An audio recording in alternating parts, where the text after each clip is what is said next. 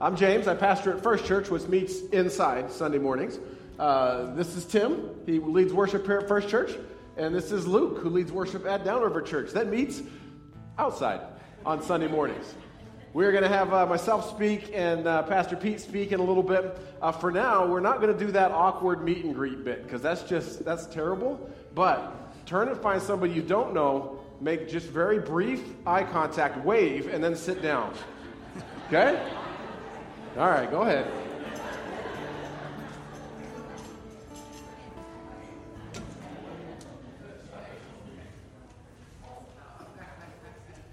Whew, did we survive? Yes, okay. Okay, so for our friends from Downriver Church, oftentimes at First Church we try and interact just a little bit and make sure that we're awake, and we find it can be amusing. So, not a trick question, all right? Yesterday was July 3rd. Tomorrow is July 5th. What does that make today? I heard some people say July 4th. That's what I was going for. But the others that answered something else, I'm coming back to that, okay? Americans love to celebrate July 4th. We love the fireworks. We love the picnics. We love the family time. We love the day off of work. We're going to have a picnic after. If you didn't know, stick around. We're going to have a picnic. It'll be great. For those that didn't say July 4th is today, you said something else. What do we call this day? Independence Day. Independence Day. Fantastic. We love our independence in this country. We love thinking back to 1776 when we cast off the shackles of our dependence on the British Empire. We love to be free. Someone say amen. Amen. Oh, wow, that's louder than normal. Thank you, Tessa. We love to be independent, all right? Just think about this last year. I'm not making any sort of political statement or pointing at anybody in particular, but when it seemed like our independence was being threatened, when it seemed like our rights were being taken away, there was some vitriolic online engagement. There was just, we don't like that. I have to wear a mask? You can't make me wear a mask. I'm free, right? Get a vaccine. Wait, I'm independent. This doesn't just go back to last year. Think back with me. I know it's a long time ago. 1999. Whew, the year of our Lord. It was the year I married my wife, Abby. It was a good year. You weren't born yet. No. 1999, the musical group Destiny's Child, come on. Yeah, they put out a song called Independent Women. Reached number 3 on the Billboard charts. All right, this might miss a few people, but we're gonna try it anyways, okay? Ladies, or any guys who know the lyrics, fill in the blank, all right? The song goes, all you women, independent, throw your hands up at me. That's right, all you honeys making, throw your hands up at me. Yes, thank you. You listen to it. Don't tell anybody. Destiny's Child was one of my favorite groups, all right? They said the watch I'm wearing, I bought it. The house I live in, that's the same answer for the next 3 questions, okay? The rock I'm wearing, I bought it because I depend on me if I wanted. Man, that was a big song. We love to be independent. This bleeds over into our faith as well. We love to claim our freedom in Christ. I read a verse in Galatians 5 that talked about that. We love the point that we can be free from sin. I think for many American Christians, we'd be really quick to declare that as a people of God, we are independent people. All right? As American Christians, we would be quick to declare that we are independent people. But I would say we're wrong. I would say as soon as we declare that, we are wrong. Because as a people of God, we are a dependent people. As a people of God, we are a dependent people, and we need to never forget that. That's why when Pastor Pete and I were talking about where we go for this morning's service, he had this great idea. Let's talk about Dependence Day. Dependence Day. So as I share it, as he shares, that is our title for today. We are a people that are committing our lives to follow Christ, to do all we can to order everything around God, His work, His ways. We are a dependent people, and on a day like today, we need to remember that. All right? Let me see if I can tell you why. The Apostle Paul, on one of his several mission trips, ended up in a city of Athens. All right? He was walking around, he found all sorts of statues, all sorts of idols, and he noticed one that caught his attention, and it sparked a conversation with the people of Athens. Those people would be called Athenians. Say Athenians with me. Athenians, that's right. Now wipe the slobber off the person in front of you. Athenians. He started a conversation with them. Acts chapter 17, verse 22 to 24 says this.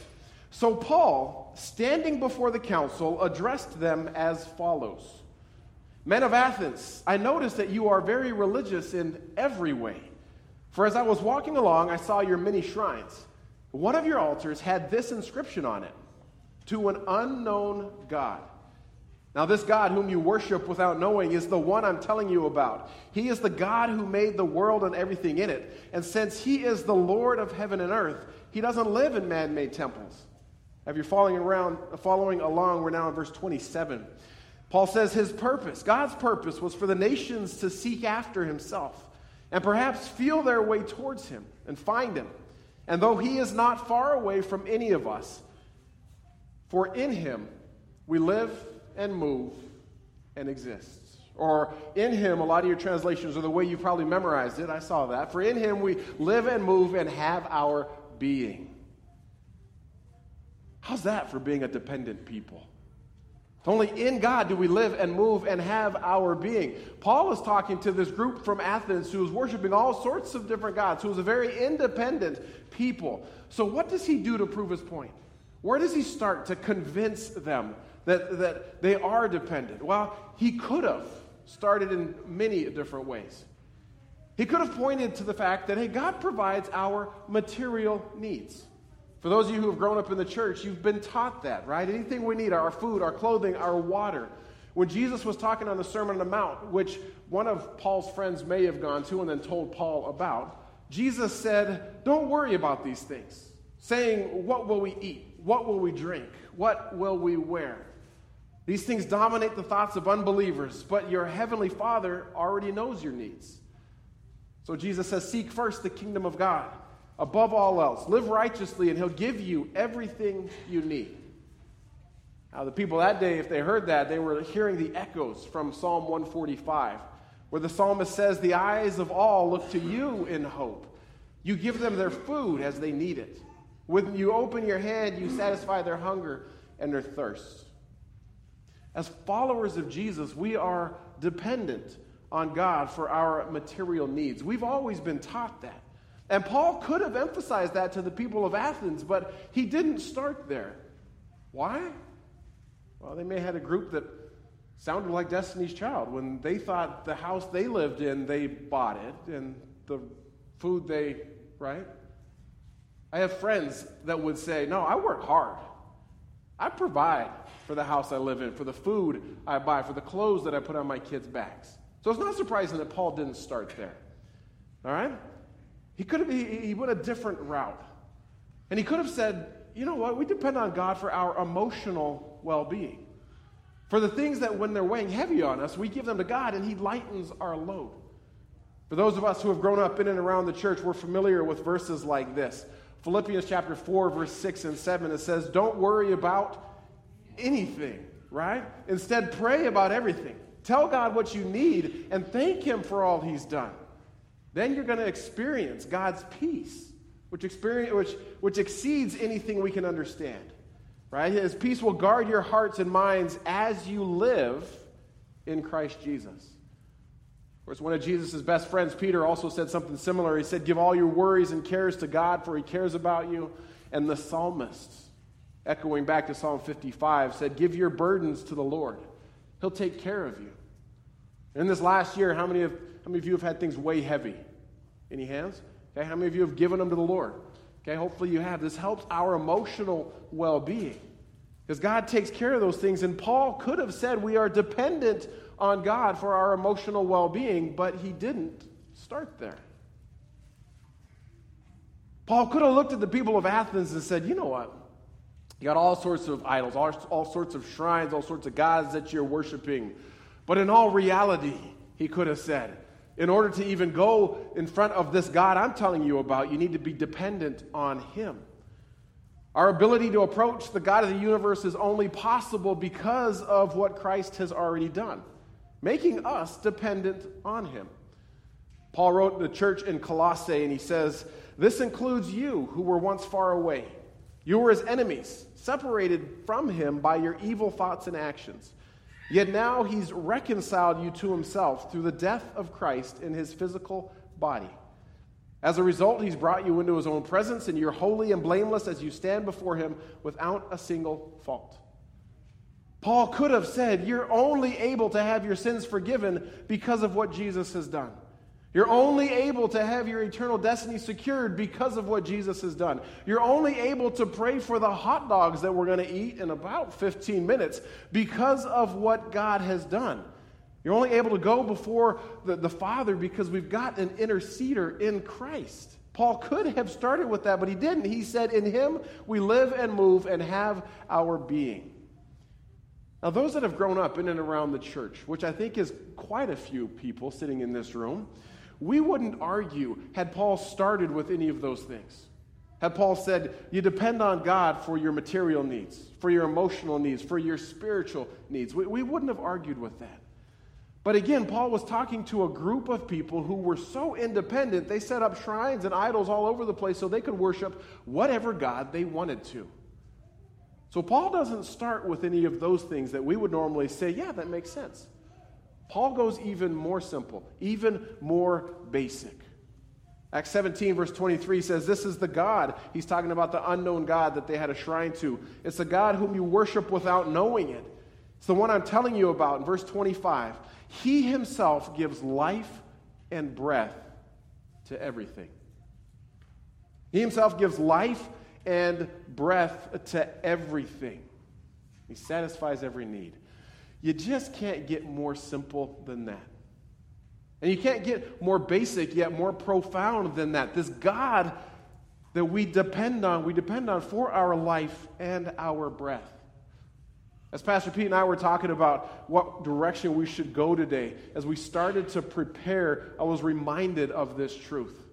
Because in that week, those 3 teenagers up north of Spokane on Highway 395 lost their life when they went head-on to a fire truck. The week that we were starting to prepare, First Church lost a 33-year-old beloved brother in Christ, Nick. That same week, there were several deaths in our conference, and there was a couple of near-death experiences for a couple of our pastors.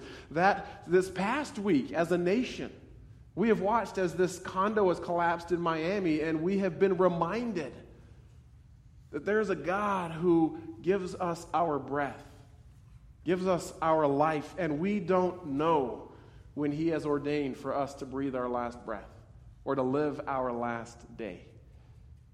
That should remind us that we are dependent on him.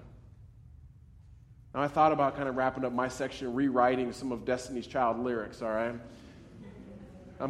I'm great with Dr. Seuss stuff, but Destiny's Child, so I was like, well, all you people so dependent, throw your hands up at him, right? I decided not to go any further than that. For your sake and my sake, I just want to remind us that on a day we celebrate our nation's independence, we are a dependent people. I'm going to pray. And then Pastor Pete's going to come up and he's going to show us another type of dependence that may surprise us. Lord God, I thank you that we can recognize our dependence on you.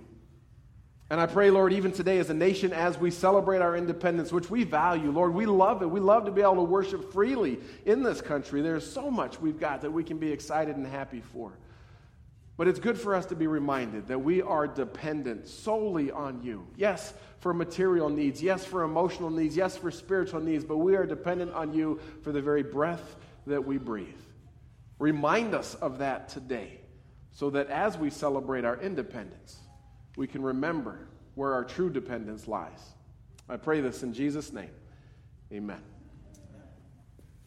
Yeah, for the record, if you want to see the rest of those lyrics, Pastor James sent them to me. So you can email me at Steve@downriver.church. He wrote the whole song. It's a passion. No, it's funny that even as we talk about dependence and independence, we're kind of depending on each other with each other's congregations. It's a rare thing that pastors give up pulpits to other people, but we have a lot of trust for one another, and I think that should be evidenced in the fact that this is a message that to preach it and to receive it requires a healthy measure of grace. Because we feel very passionate about our independence, the things that we celebrate, the freedoms that have been afforded to us by our founding fathers, and the history of America that many of us love and celebrate, we love dearly. And so it is something that requires us to be graceful as we speak about it, and for you guys to listen with ears filled with grace. And I'm going to encourage you to do that as we continue to talk, because I'm going to share some things that hopefully challenge you as well, like some of the things that Pastor James said hopefully challenged you this morning. There have been a lot of conversations about independence over the past 15, 16 months. And Pastor James referenced some of those things that we've talked about. I know in our church, as much as we've talked about masks, as much as we've talked about rights and liberties and freedoms, the thing that was kind of a tipping point for Downriver was about last November. Do you remember the mandate that happened in November in the shadow of Christmas? What they said we couldn't do in church anymore? What was it? Sing. And that was really hard for us as Christians who feel very passionately about how we worship Jesus. We do that by singing, and especially around Christmas time, where this is the time where all of these songs that, I'm a worship guy, and I'm not really interested in singing most of those songs year after year after year. You know that if you're a guitar player, they're very difficult to play on guitar, and I am a guitar player. But during Christmas time, I love them. I find a passion for those songs, and for the mandate to come across that said, well, you guys aren't able to sing right now for the safety of people in the room. That was really difficult for us as a church, and we wrestled with what should our response be. Because we know that God calls us to worship, but we also know that God says to respect the authorities, that everybody in power has been put in power because of what God wants them to accomplish. Not necessarily to do God's will specifically, but sometimes indirectly. We see people put in power throughout the Old Testament and New of the Bible that weren't agents to accomplish God's good will, but they were definitely people that pointed back towards God. And so we wrestled with some of those things. And you know where we landed as a church? And I'm not sure exactly where First Church landed, but what we decided, I think it was a similar place. We decided we're going to go ahead and not sing, and for a period of about 5 or 6 weeks, whatever that was, and we're going to find new ways to worship God, because we're commanded to worship by God, and that command trumps any command of the nation. But if it's safe for people among us if it's safer for people among us who may be struggling with health or an understanding of kind of where things are at with the pandemic, we went. Well, the example that Jesus gave to us is that he always sided with those people who didn't think they could do it. He always sided with people that we might say are weak compared to the strong. And so I asked some of the strong among our church, I know you don't really want to do this, but let's model Jesus here. And if you can show me in Scripture where Jesus sided with the strong person at the expense of the weak, then I'll be happy to reevaluate our direction as a church. But I just don't see that. And so there was a phrase that permeated all of the decisions that we made during that time. And it was this: as Christians, our obligation must always increase, and our independence must always decrease. That means as Christians, we work harder for the sake of someone else. We work harder to be less independent. We work harder that God's name would be made great, and that ours, well, it wouldn't. So in obedience to God we serve, we work, we're willing to not grumble and complain, we're willing to set aside some of our own will, our own desire, our own wants in the world to understand that what God wants is more important than that. And that means sometimes that we work very hard so that we diminish and God increases. I love what Pastor James said. God himself gives life and breath to everything. So as we lean into our understanding of what it means to depend on God, we should first depend on God to give us life and breath and everything in between it. And then out of that, as much as I think that is critical and unbelievably necessary, I think there's more to it also.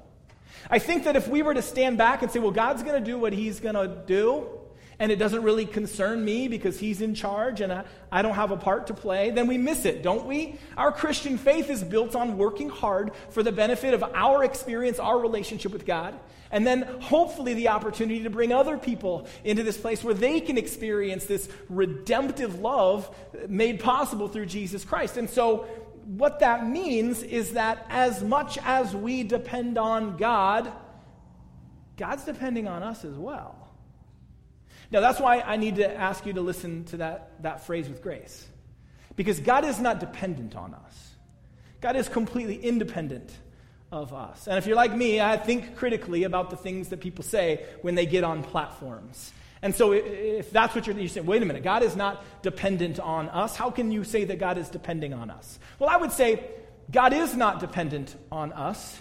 God is holy and entirely separate and independent, and he does not need us to complete and accomplish his will on the world. But he is depending on us to do the things that he's called us to do. Otherwise, what's the purpose of the rest of the Bible? Other than just recognizing that God is God and he's going to do his will. When we read the Bible, we see over and over and over again this trust that God places in us, in humanity, that God made this strangely unique system where he's God and in control of it all, but he gives us a job to do, and he expects that we would step up into those responsibilities. Now, does that mean God is incapable of doing that? Absolutely not. We have scripture after scripture where we see God speak directly to somebody's heart. And I think many of us have had experiences where God speaks directly to somebody's heart. And I'll even go farther and say, I think God speaks directly to every person's heart, whether they accept him or not. The people that accept Christ as their Savior, they hear God speaking and they embrace it. They receive it. But then there are other people. We have philosophy and theology and all of these kind of branches of pseudoscience, social sciences that are founded on who are we, where did we come from, what are we supposed to do, what's our purpose in the world. And those are the underlying questions to all of those things. And a lot of those people who are asking those questions are not Christian people. And a lot of those people who are asking those questions are people who've been exposed to Christianity and have decided that another answer is a more appropriate answer. But I would say that I think the fact that we're asking that question at all proves that God has made this indelible mark on our heart that causes us to question. That the fact that we even care where we came from is because God put that desire in all of us to care where we came from. So I do think that God speaks directly to people. Every person who's saved and every person who isn't. And some people listen in a different way than others. But I also can't read the Bible and come to the conclusion, any other conclusion than that God wants us to do his will in the world. For the sake of our relationship with Jesus and for the sake of other people as they experience God's love in a way that only can be presented by people who've experienced God's love. It's undeniable to me as I read. God has chosen us to be instruments that deliver his unconditional love to the rest of the world. And could he do it another way? He could, but that's not the system that he created. The system that he created involves us. So with absolutely no intentions of being irreverent or elevating humankind, humanity to this equitable place with God, I do think that it's fair and appropriate for us to say we have to depend on God, and as a response, God's depending on us. God trusts us. Think about the ways that God has demonstrated trust in humanity as we read the Bible. I think about the gospel account. We can find it in John as well as the other gospels. But in the book of John, Peter has denied Christ on the precipice of Christ's death on the cross. Christ is resurrected on the third day. A number of weeks go by, and at a certain point, Jesus sits down with Peter to restore him. Peter doesn't know that's what's happening. Jesus starts asking him questions, and it deeply hurts Peter. Peter, do you love me? Yes, I love you. Peter, do you love me? Yes, I love you. Peter, do you love me? And Peter knew that third time that Jesus was recalling the three betrayals of Peter, even to a little girl who he cussed out for even asking that he would be anywhere near Jesus. Peter said, of course not. But in this moment, Jesus says, Peter, do you love me? Yes, I do. And what does Jesus say to Peter? Feed my sheep. That's action. That's something that we need to do. Feed my sheep, feed my lambs, tend to these flocks. That's imagery we see in this passage and tons of others in the Bible. That's our job, is to take this message of redemptive love, restoration, and faith to the remainder of the world. And God is counting on us to do that. Is God independent of us? Completely. But he wants us to do what he asks. Probably the most prominent passage that many Christians can quote comes from Matthew 28:19. And it says, therefore, it's the words of Jesus, therefore, go and make disciples of all nations, baptizing them in the name of the Father and the Son and the Holy Spirit, and teaching them to obey everything that I've commanded you. And surely I am with you always, even to the very end of the age. God makes Christians, but it's our job to make disciples. We need to go into the world and help people learn about Jesus and become more like Jesus. We don't change people's hearts. God does. But sometimes he does that. Often he does that through the interactions that we have with other people. Is God capable of doing it another way? Yes, absolutely. But this is one way that he says, look, I'm counting on you. I'm counting on you as a steward of your life, your finances, your relationship, your church family, and the rest of the world. I'm trusting you to take my love into these places, to take my teachings into these places, not because I'm depending on you in that if you don't, I will fail, because God wins. We know the end of the story. God is successful, but we have an opportunity to participate in the success of God. And that's a pretty amazing thing. I think the illustration that makes the most sense for me is as a parent. My oldest son is 24 years old. My youngest son is about to be 22 in just a couple days. I hope and pray always that my kids will be awesome adults. My whole life, I remember my youngest was in trouble a lot as a kid, and we'd go into the principal's office, and I got to know the principal very, very well through elementary school. And I remember coming into the principal's office probably the 5th or 6th time. It was a new principal, so I got to know him very quickly after he became the principal of my son's school. We sat down, and my wife Becky and I sat down, and Ethan's kind of sitting off in a corner, twiddling his thumbs, not really realizing the gravity of some dumb thing that he had done. And the principal's name was Terry. He says, Pete, Ethan's going to be a fantastic adult. We just need to get him there.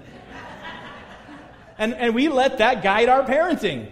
We went, well, we have faith that he's going to be a great adult. He's a great thinker. And that way for both of our kids. It's just my youngest was in a whole lot more trouble than my oldest. But we pray as parents that our kids would be amazing adults, that they'd grow up knowing who God is and what that means for them, the work that God's requiring of them and asking them to do in the world. But parents are completely independent of their children, aren't they? You are a person individually created by God, completely separate from your kids. Once they're born, right? There's a period of overlap there from others. But once they're born and they're separate from you, now you move into this place where the children are entirely dependent on the parents for a period of time.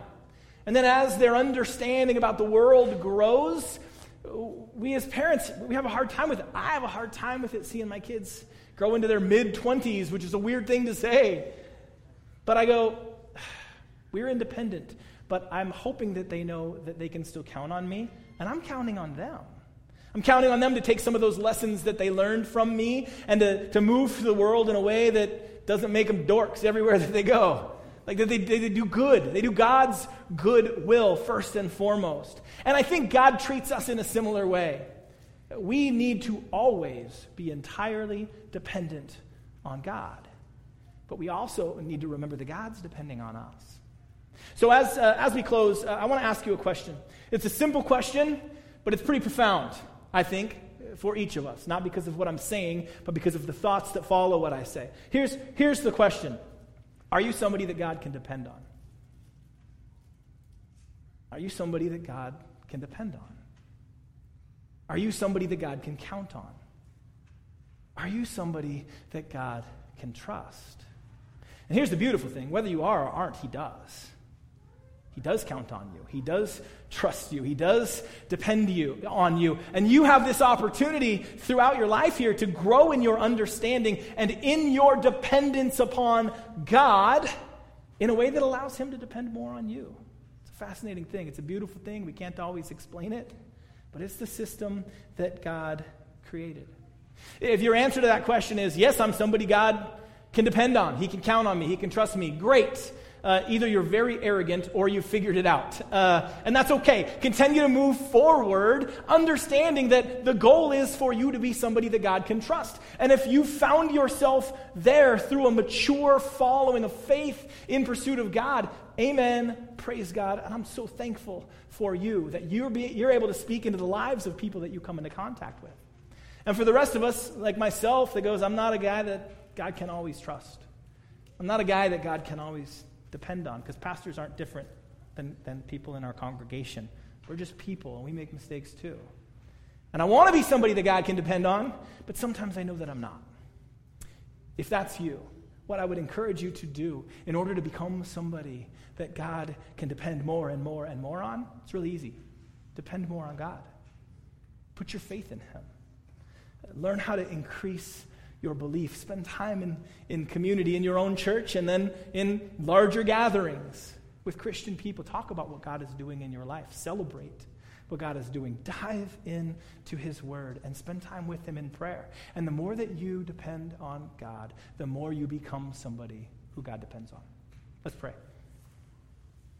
God, thank you so much for being a dependable God. A God that we can trust, that we can celebrate,